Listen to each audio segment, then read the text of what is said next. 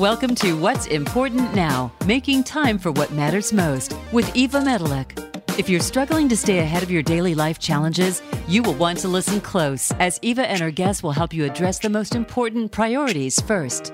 Now, here's your host, Eva Medilek.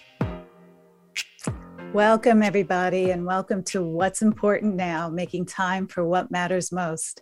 I'm your host, Eva Medilek, and I am so glad that you chose to spend your precious time with us today. You know, the show is about making time for what's important to you and getting clear on what matters most. How you spend your time, effort, and energy is a direct reflection of your values and priorities. And when it comes to how we spend our time, we don't always choose wisely. You know, I love to quote Jen Sincero. She's the author of the Badass Book series. Time comes to those who make it and not to those who try and find it. So it's time for us to protect our precious time and get clear on what's important now. Now, my guest today is Heidi Day, the amazing Heidi Day. And Heidi is known affectionately as the soul healer. And in her 20 years as a coach, she's had the personal privilege of supporting over 400 women to clarify their purpose and gain emotional freedom. And she's impacted thousands. This healing movement that she's birthed has the core message that everyone has something to heal and everything we want is on the other side of our healing. So I'd love for you to join me in welcoming Heidi to What's Important Now. Hey, how are you today? It's good to be with you. I'm amazing. I know you are. I know you are. So I love to start out by asking all of my guests the same question. Who is Heidi?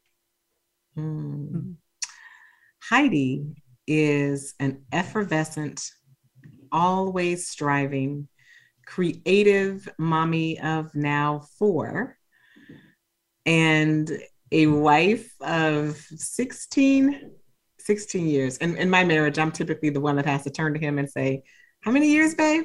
But yeah, 16 years. And so I'm passionate. I'm passionate about life. I am passionate also about really being clear and intentional on healing my childhood through my motherhood experience.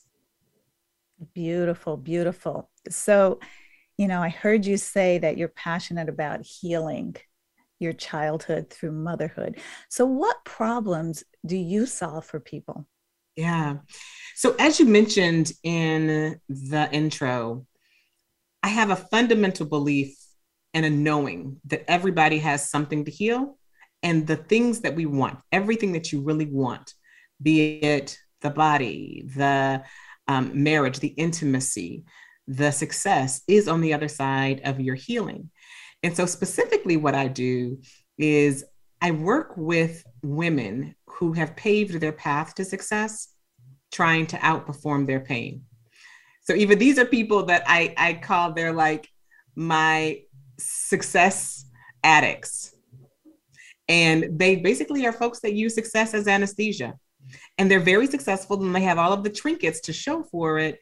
And the problem that I solve for them is really helping them to get off that merry-go-round where they have to do more in order to feel like they're just enough.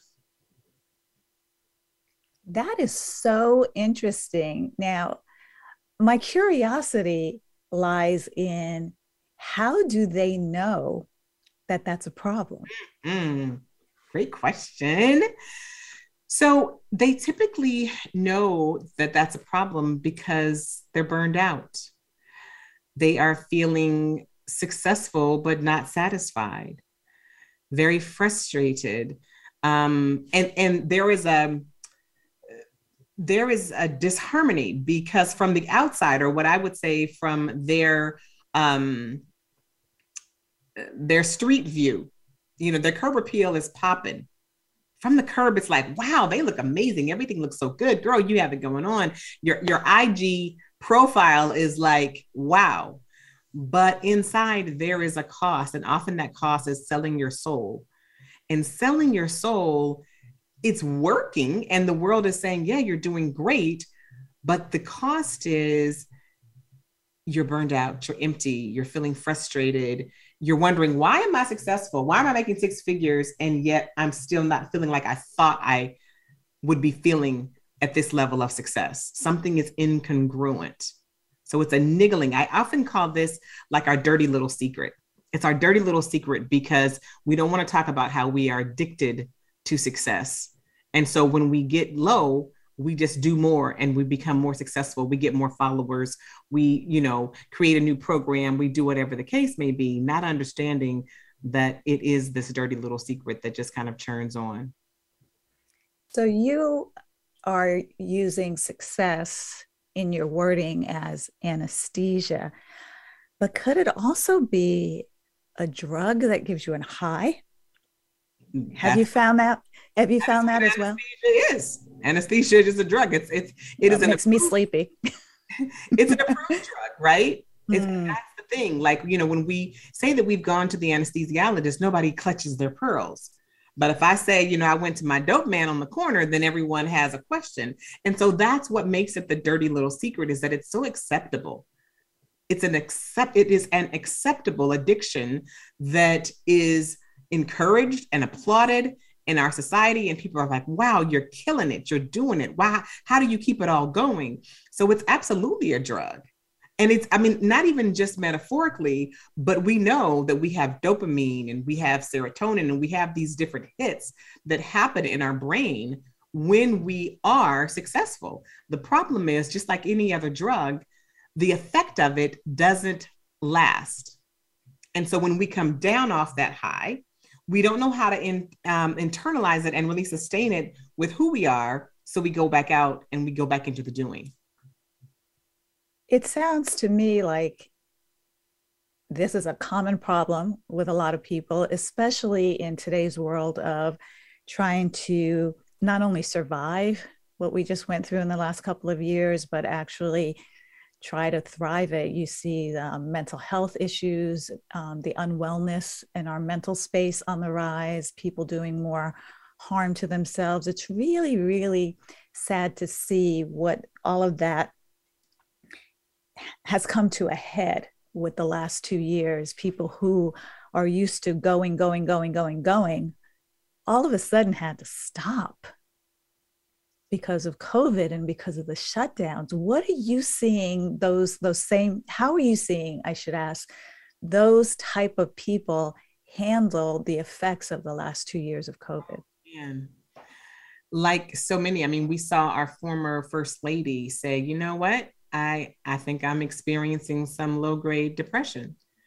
And the truth of the matter is our mental health crisis is everywhere. It is a ubiquitous crisis that it's affecting our teenagers. It's affecting our women in business. It's affecting men. It's affecting our Black men. I am happy and sad to see so many Black men turning to therapy. So it is definitely crossing all kind of age and gender and socioeconomical, profiles. So the good and the bad, right? So the good of it is that for those that were in that space of doing, when the pandemic happened and everything shut down and there was nothing to be done, a lot of people had to go off of their drug cold turkey. The good of that is that they recognize, holy shit, I have a problem. Now, they may not have labeled the problem correctly, but they recognize I'm not okay. And then that is the work that is kind of for us to be doing right now, is recognizing I have experienced trauma. We have experienced a collective trauma. Now what? How do I heal? How do I become better in the aftermath of this experience and more authentic in who I am and how I'm showing up in the world? So what makes you an expert at solving this type of problem? Yeah, I wrote the book on it. You did? So I did. So 20 years ago, I started a nonprofit for victims of domestic violence, sexual assault, female veterans, and really understanding that these were all women that were coming from such great places of trauma. And I literally wrote the curriculum for that program. It was the first coaching program used to treat trauma here in North America. And from that point, what I found was that there were so many of my supporters, the people that were writing the check to be able to support the work that we were doing, that were coming to me in hushed tones at the Ritz-Carlton and the Intercontinental as we would have our fundraisers. And they would say, "Oh, Heidi, what you're doing for these women is so lovely. I wish that there was something like this for me." And that is when I really understood and really launched into the Well-Heeled movement of understanding that these women are just broken at a higher level. They have the same sort of problems. It just looks different when you add a couple of commas into your bank account. So did you study this in school to be able to write this curriculum? Was this, part of your thesis or your major area of study? It absolutely was. So I did, my background is in industrial organizational psychology. And I worked in psychiatrist office. I was just telling someone earlier that at 19, I was doing SA and NA groups for addiction. And I started this very early. And really, if we go back a little bit further, Eva, in answering your question, I'm a product of domestic violence and sexual assault. And so it is from that place that I realized that even in the midst of the hellaciousness that I was raised in, I had privilege and I had become better, not bitter in the aftermath of my experiences. And I really wanted to create, what's the roadmap?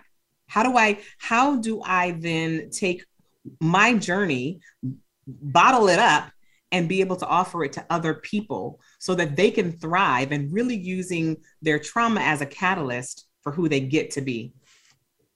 I love that you said you became better, not bitter. I actually had to write that down. Yep. And using the trauma as a catalyst, after George Floyd's murder, almost exactly 2 years ago, there were so many people who reached out to me to try to heal me from what I was experiencing. And, we as people of color experienced a wide range of emotions and grief and trauma, ancestral and current and past and present during that time.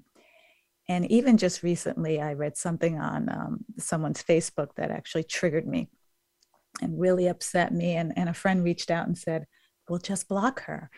Do yourself a favor, your mental health a favor." And I thought about that. And back then, 2 years ago, and today, it keeps me going. It fuels my mission. It fuels my calling to continue to do the work that I do around creating safe and inclusive and diverse spaces for us here. And, using the getting better and not staying bitter, we can apply that to so many areas of our lives. And sometimes using what has hurt us in the past to make us better and be able to help other people in their healing and making themselves better is a gift that we have, to not be bitter. So I just want to thank you for doing the work that you do.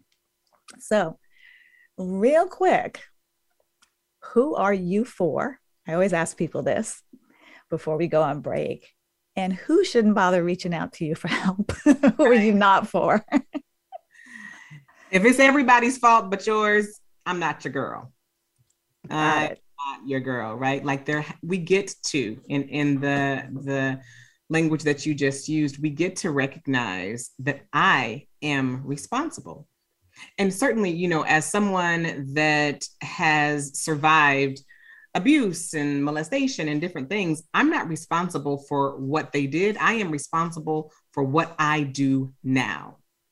So I am really connected and drawn to and excited about serving women that are successful and that understand that what they want, the other level of success, their next piece of joy, the deeper intimacy that they have, is beyond where they are now. They've taken themselves as far as they can go now, and they are really ready and willing to look up underneath that hood. You know, are you able to look up underneath that hood? Are you willing to look up underneath the hood for your greater good? I love that you use the word willing, because we may be ready and we certainly are able, but a lot of times we're just not willing to go under and see what's going on there. A lot like I do with we have to look at our QuickBooks this month. I'm not willing. I'm more than capable. And so we have to take radical responsibility to be able to look under and look under the hood and see where we can move forward to our own personal healing. We've got to be responsible for it. It's not anybody's fault, and it's not anybody else's responsibility but ours. Absolutely. And, you know, sometimes we want to pray it away. If you're trying to pray it away, I'm not your person. If you are blaming it away, I'm not your person. Because I get to work with those people who are saying, you know what, I have courage and I am willing to say, hey, what can I change? Because if nothing changes, nothing changes. And so that is the person, the people that I work with, they're highly driven, they're motivated, you know, and they get it. They get that, okay, I recognize that success has been my addiction and I want out. And it's scary to give up what you've been addicted to. It's scary. No matter what it is. Yeah, exactly. We can all, I'm sure, relate to that. And I'm sure that so many people see themselves or maybe someone they know using their drive and their success to avoid their pain. So we're going to take a quick little break, guys. And when we come back from break, I want to talk more about the ways this numbing and anesthesia show up in our lives. You know, what are the signs? How does it manifest? So be sure to stay with us and we'll be right back. What's stopping you from having more money, time, energy, and fun? Learn how to break through where you stop so that you can have greater success, better health, and happier relationships. Take this free quiz to identify what's stopping your success and learn exactly what you can do about it. www.evamedilek.com/quiz. Voice America programs are now available on your favorite connected device, including Amazon, Alexa, and Google Home. Through streams with Apple Podcasts, TuneIn, and iHeartRadio, listening to your favorite show is as easy as saying the show name followed by the word podcast. Hey, Alexa, play Finding Your Frequency podcast. If that doesn't work, try adding on TuneIn or on iHeartRadio or on Apple Podcasts. Having higher levels of energy is something you choose and condition, not something you have. Exhaustion has been a challenge for over 2 years now. This is the year you can choose to change. Here are 5 things you can start doing today to reverse the burnout, stress, and overwhelm that is keeping you from living a life full of good health and happy relationships. www.evamedilek.com/reverse burnout. This is the Voice America Influencers Channel. Be inspired.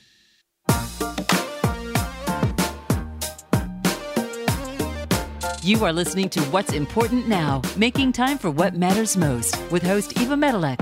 Have a question for Eva or her guests? Join us on the show at 866-472-5795. That's 866-472-5795. Now back to the show. Here again is Eva Medilek. Welcome back, everyone. So I've been in a great discussion with my guest, Heidi Day, and just want to give you a little reminder that if you have any questions for Heidi or any comments that you want to make, you are free to call in anytime at 866-472-5795. So before we went on break, we were talking about so many things where this drug-addicted addiction to success can show up and how it numbs our pain and keeps us from really facing things that we need to face in our life to be healed. So what are some of the ways, Heidi, that you've seen people use their work as medicine? Like, what are you seeing out there in your clients? Yeah. So I'm seeing burnout. I am seeing the person that when the pressure comes, that they turn towards work, they turn towards a new program, they turn towards when whatever starts creeping up inside, they turn towards it. It's kind of like it's what soothes them. If you think about with babies, like teaching them to self-soothe, if you're someone that soothes yourself with success, with another kind of like what I call a trinket or a trophy, and really also if you are in this space of recognizing that you're running on E, it's like, oh my gosh, people are like, you're going, you have so much power, you have so much energy. What are you doing? You're like the Energizer Bunny, but you're running on E.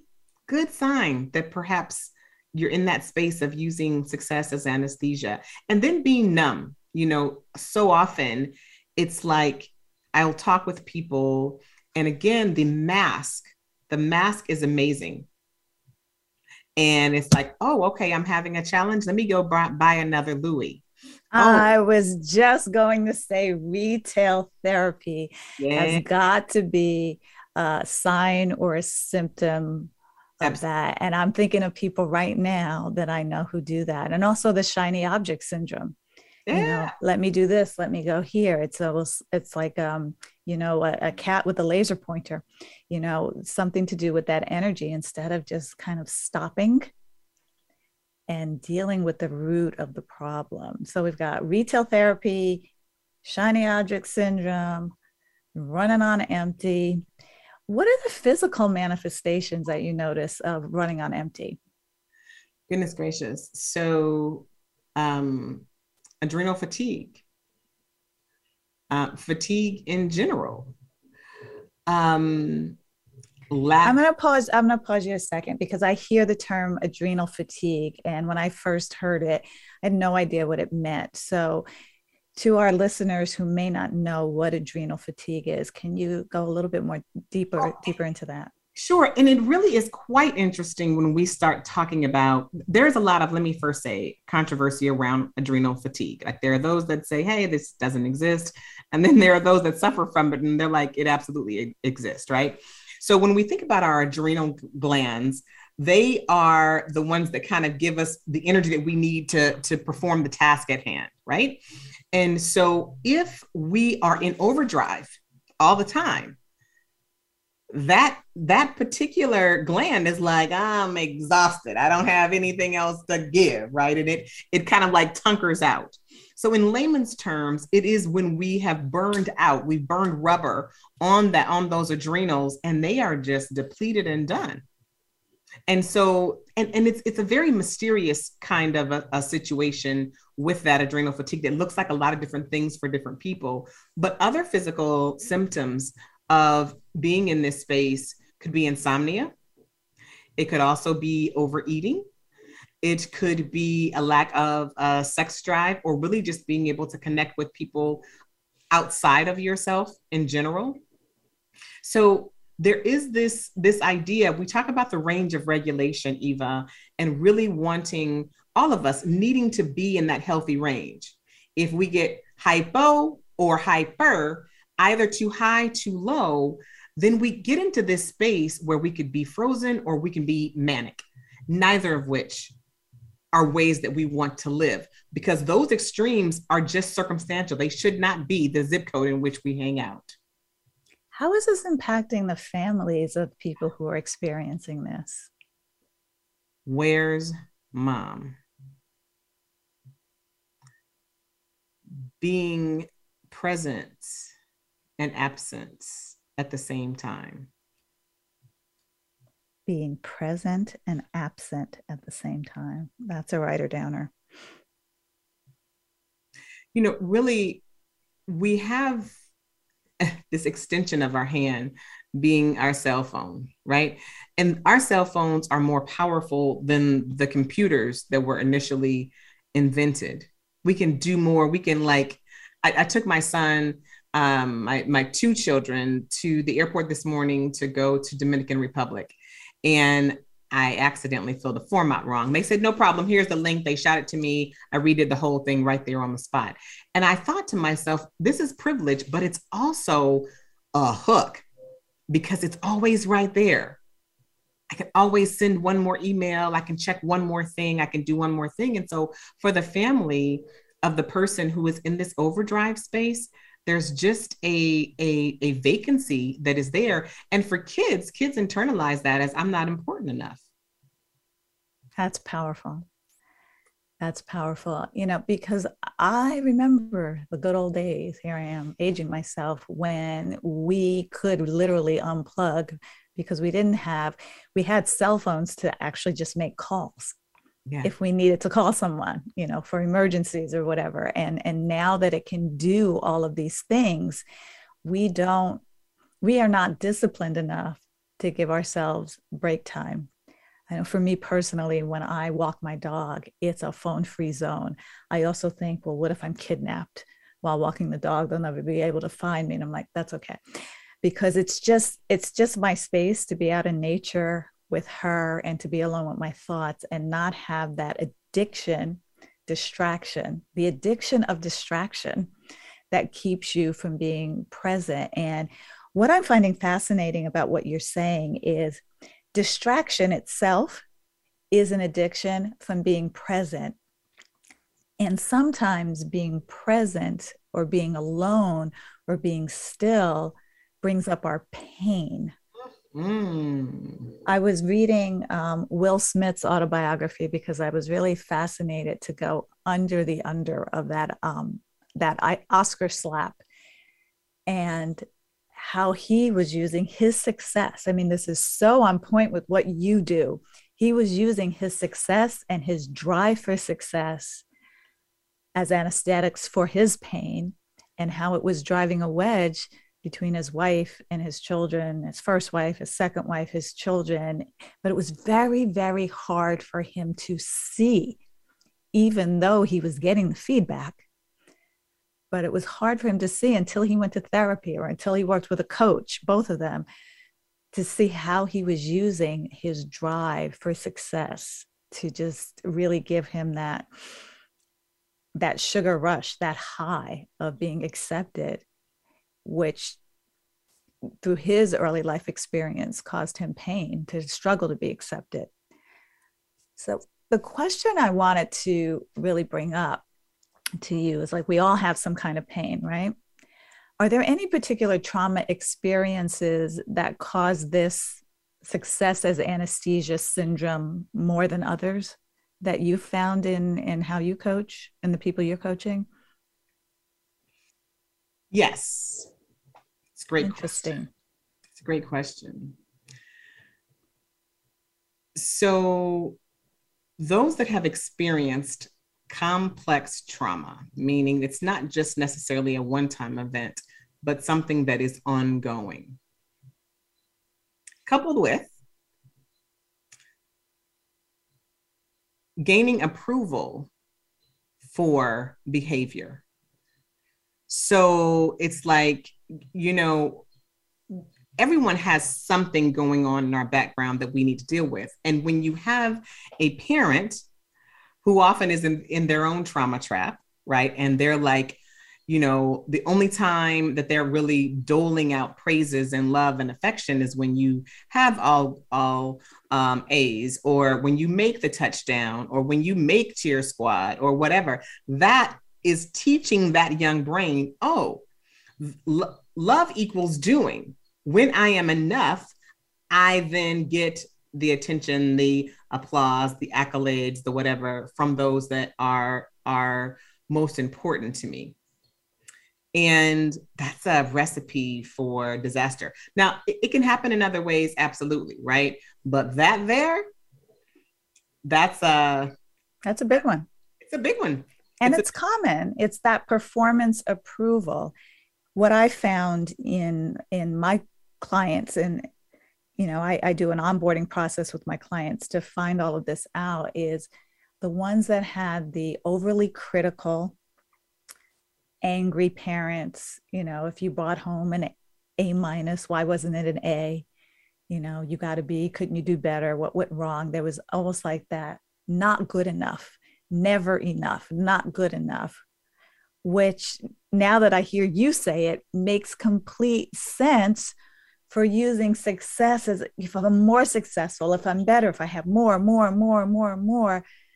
to be enough to get that approval that they sought in their childhood or in their early life experiences. So, I mentioned earlier about self-soothing, right? And, as babies, they may suck their thumb, they may rock, they may rub something. There are different things that babies do. And really, we often, will shame them. Get your fingers out your mouth. Or, don't put that little stuffy down, or, he's too old to have that blankie, or whatever the case may be. But it is an important self-mastery skill to be able to put yourself in that range of regulation. Okay, tell me more about that. Because here's where I'm getting confused. And there's the self-soothing of the thumb, the pacifier, the blankie, or whatever that is. And as adults, self-soothing can look like the Louis Vuitton purse. Right. Because they said, take your thumb out your mouth. Oh. Now, so that what you did to get yourself into a place of regulation was not acceptable, whatever that was. And listen, I had a pacifier, a passy fairy that came to take my baby's pacifier like at 3, because I saw the orthodontist bill approaching, and I was like, that's so funny. I had the same thing with my daughter, and I worked in a dental office since I was like 16 years old. And I saw what was happening to her teeth, and I'm like, okay, we got to figure this out. Listen, we had a whole experience where the passy fairy came and took the pacifier. So there's a time and a place, right? But and no one really, certainly I will not say that I have the answers to that, like, when do we shut that down? But it's really about allowing a baby to come into their own. My mother used to always say about my kids, and I would hear her say about others, they're not going to take it to college. Have you ever seen a person walking on college with a pacifier? And it's really a thing, right? Like, but as parents, there's all of this pressure to, like, oh, my child has to be good enough and fast enough and keeping up with, the peers and whatever these charts are saying, and all of this craziness, as opposed to allowing them to just really find their way and their voice and their truth. And so when we redirect that and say, no, your way, how you get to being okay is not okay, then I find the socially acceptable. I get better grades. I, score the home run. I recognize what I need to do to make mommy and daddy say that I am okay. So if we bring this into our adult life, and we now have that sense of control, nobody can tell me that I can't buy these shoes or this purse or take a vacation that I can't really afford, but I'm going to go anyway because this is what I need.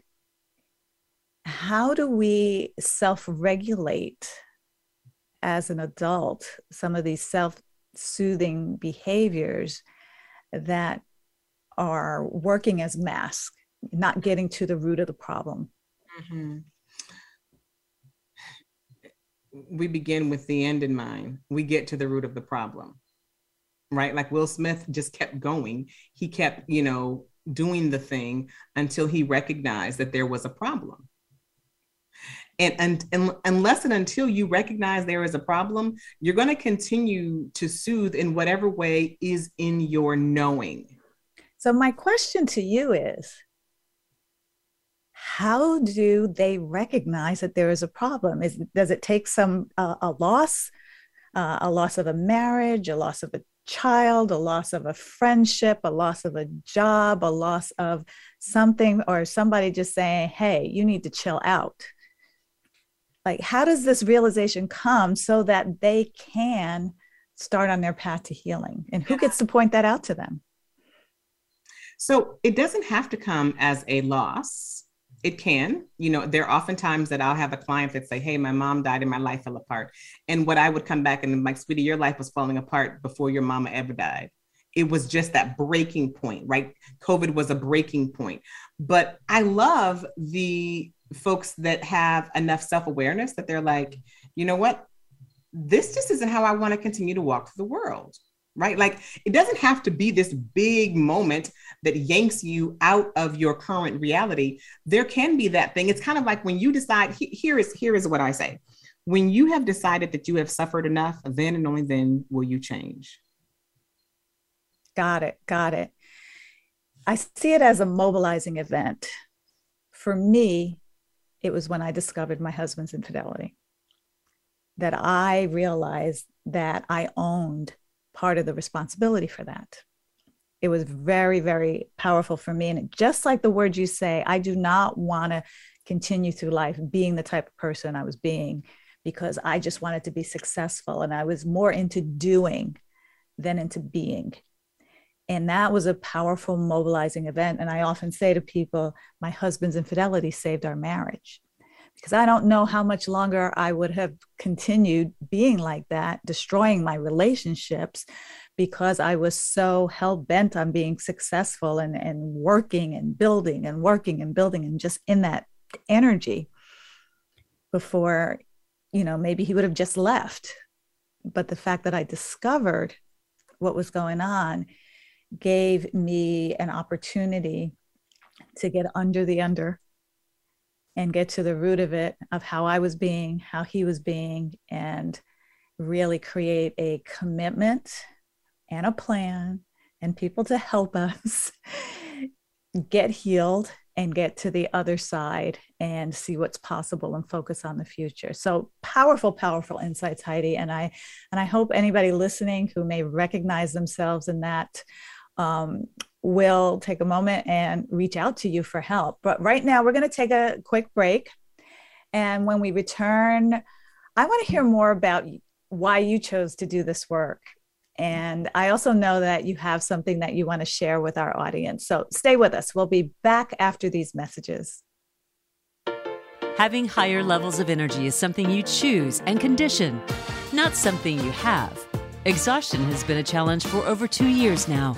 This is the year you can choose to change. Here are 5 things you can start doing today to reverse the burnout, stress, and overwhelm that is keeping you from living a life full of good health and happy relationships.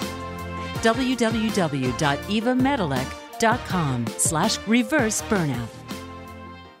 If you're an influencer, you don't follow the trends, you set them. Voice America influencers are involved in creating change in personal and professional lives, collaborating and driving value to make our lives better. We have world-renowned thought leaders, speakers, authors, entrepreneurs, artists, and some of the most influential voices today. Listen in today to what they have to say. Engage in the conversation. The Voice America Influencers Channel. Be inspired. Answer the call. What's stopping you from having more money, time, energy, and fun? Learn how to break through where you stop so that you can have greater success, better health, and happier relationships. Take this free quiz to identify what's stopping your success and learn exactly what you can do about it. www.evamedilek.com/quiz. We don't follow, we lead. Join us, the Voice America Influencers Channel.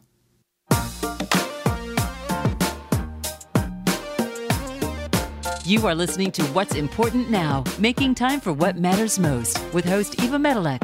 Have a question for Eva or her guests? Join us on the show at 866-472-5795. That's 866-472-5795. Now back to the show. Here again is Eva Medilek. And we're back. Welcome back, everyone.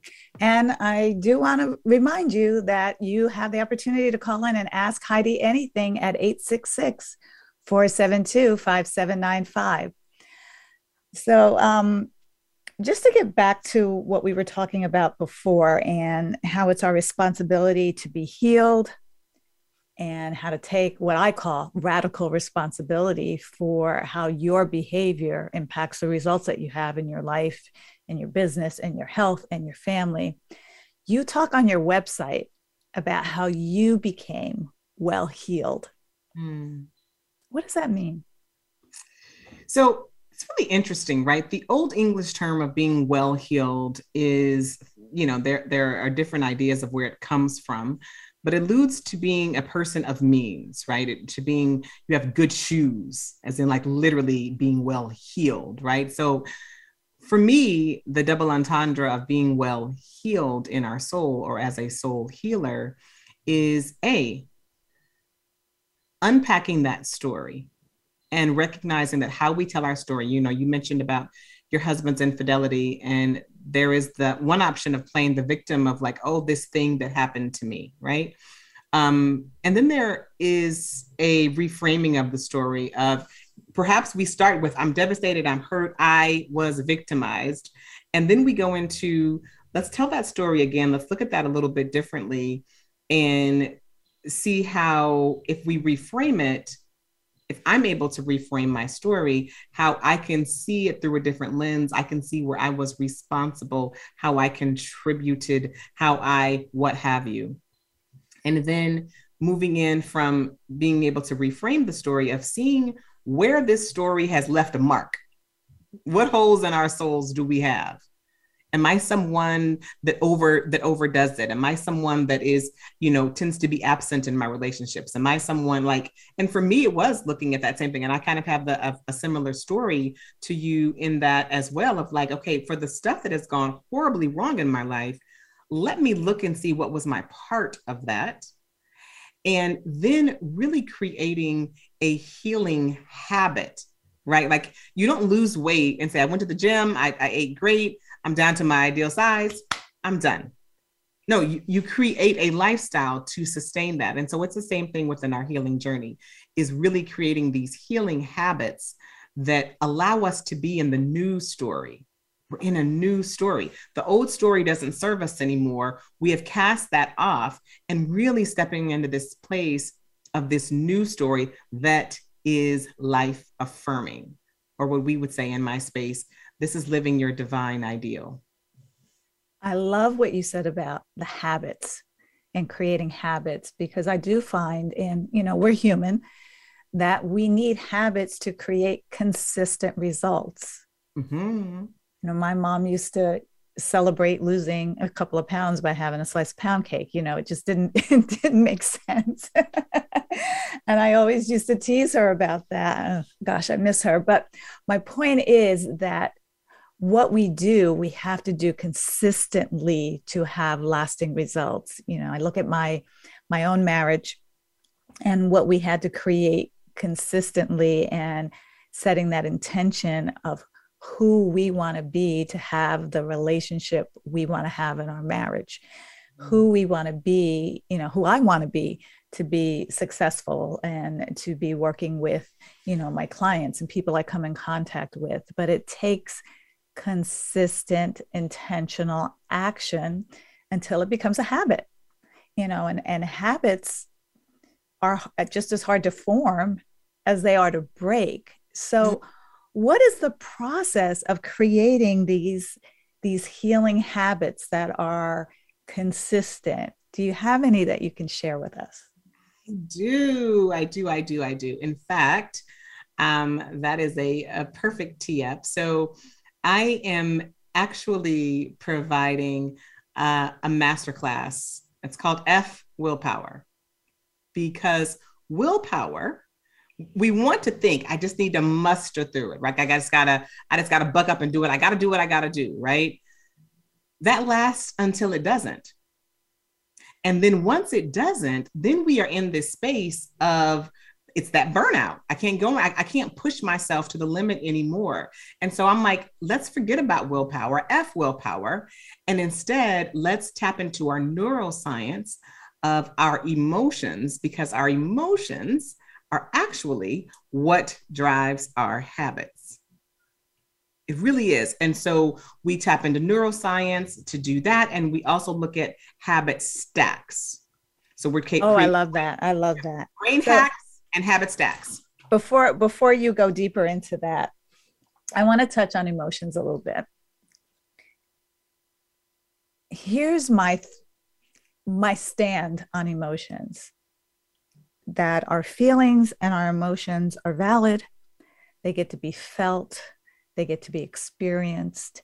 They get to be validated, valued, all of the things. However, they also can be the catalyst for sabotaging our success and what we want to create and who we want to be. You know, Will Smith is a perfect example of having his emotions not being aligned to the best of who he knows he is and the best of who he can be. So I see you chomping at the bit here. Let's hear what you have to say about that. I think emotions get a bad rap.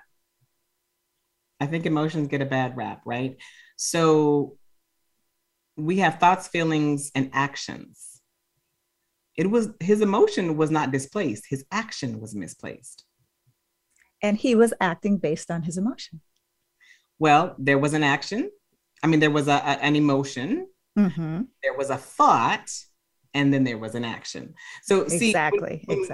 We're like, oh, you know, I said when I had the nonprofit for victims of domestic violence, and a lot of times the abusers would go to anger management.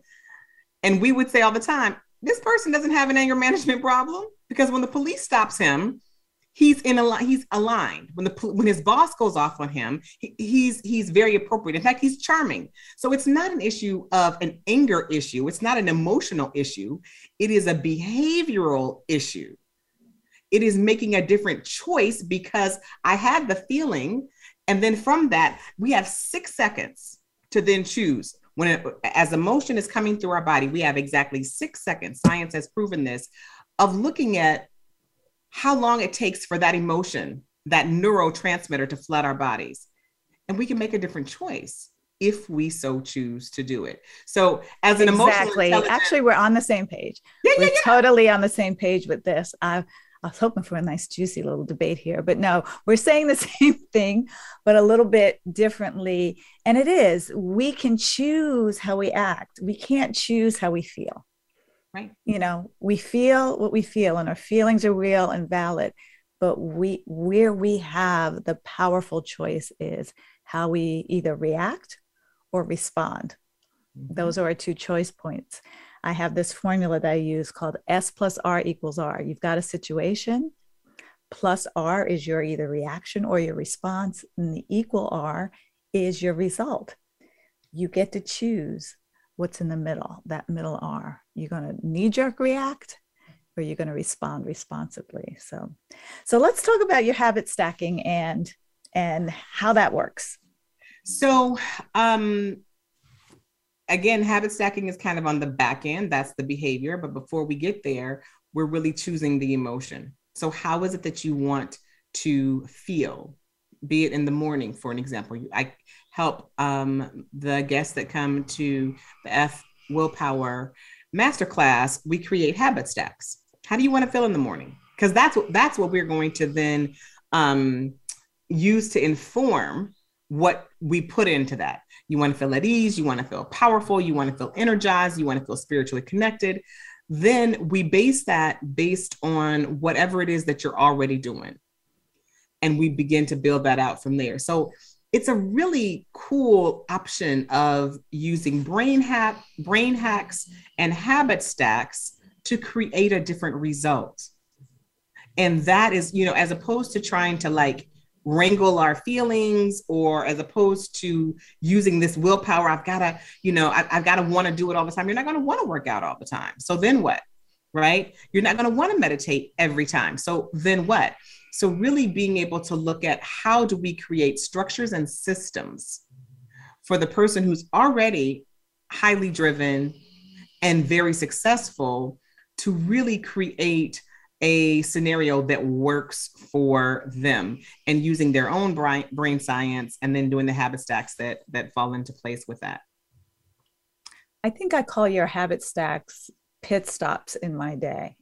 because I always look at race car drivers and NASCAR racing and how those lead cars, even though they're going really fast and they may be in the lead, they will stop for a pit stop before the tire blows out, before they run out of gas.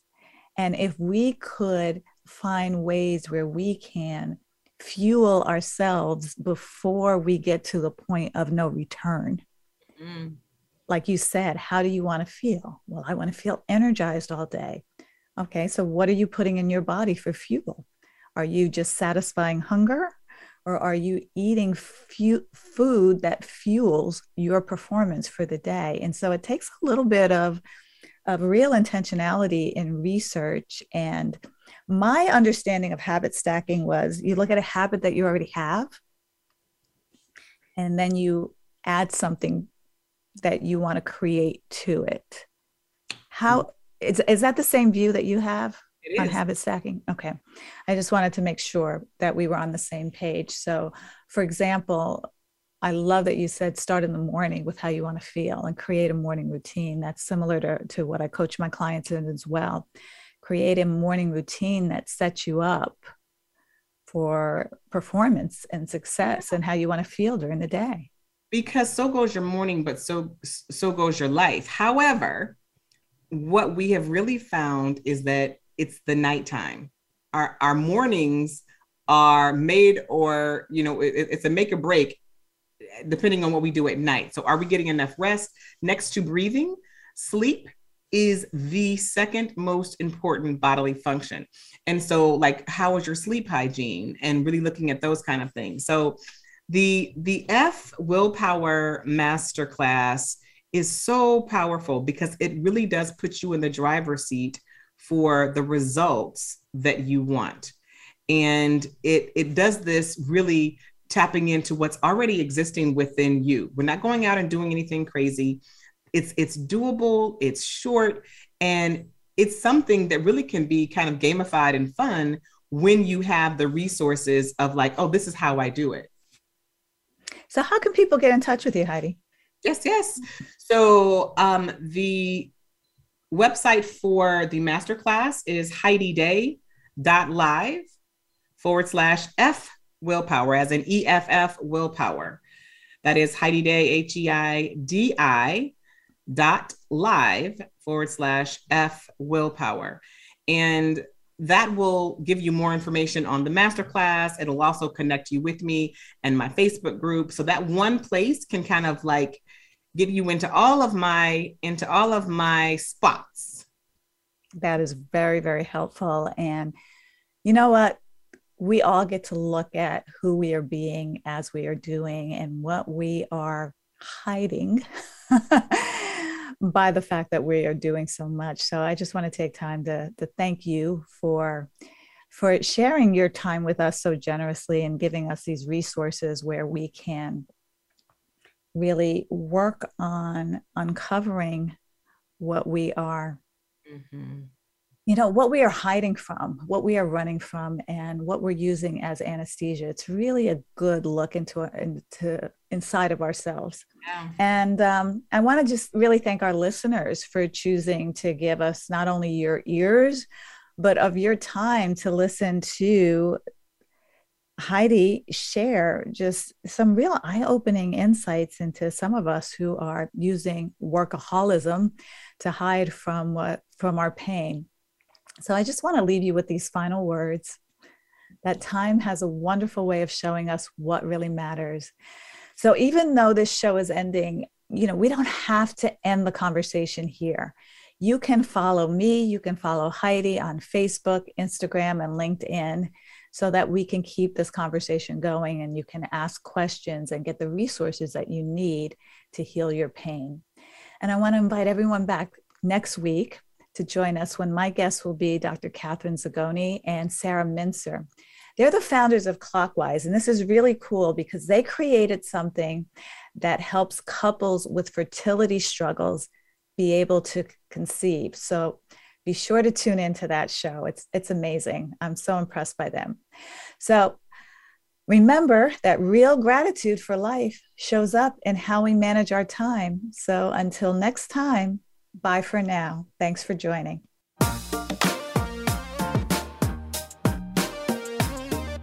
Thanks for listening to What's Important Now, Making Time for What Matters Most with Eva Medilek. We hope we've been able to inspire you with today's show to take control of your own life and focus on the win. What's important now? Until we talk again, have a beautiful week.